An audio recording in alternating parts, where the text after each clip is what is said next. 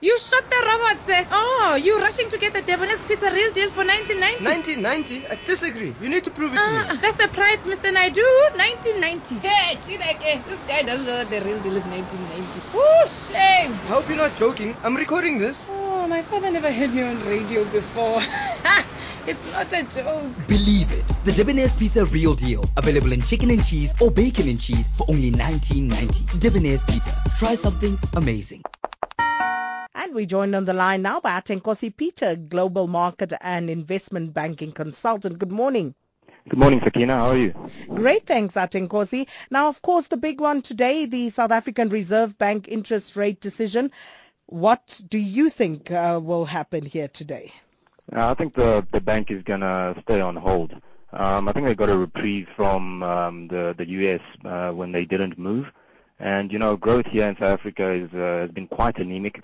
Credit extension has been poor as well. So the bank wouldn't want to, increase rates now, before the US has moved and to further, worsen that situation. Indeed, and I think the Reuters poll there agrees with your sentiment.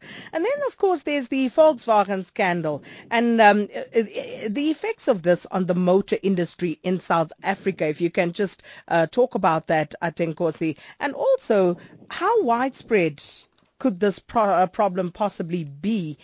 Because, many in the know saying that it probably isn't just VW who's doing this. Yeah, no, definitely. The big guys in the market normally move in unison.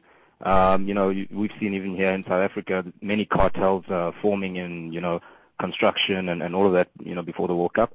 So these big companies, they normally, move together, and things like that could, spread to BMW, Daimler as well. For us locally, VW down in the Eastern Cape.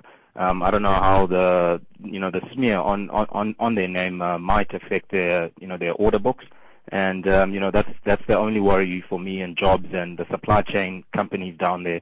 That could be an issue. As we saw, Daimler and BMW share prices dropped as well on the news of VW. There was an impact there.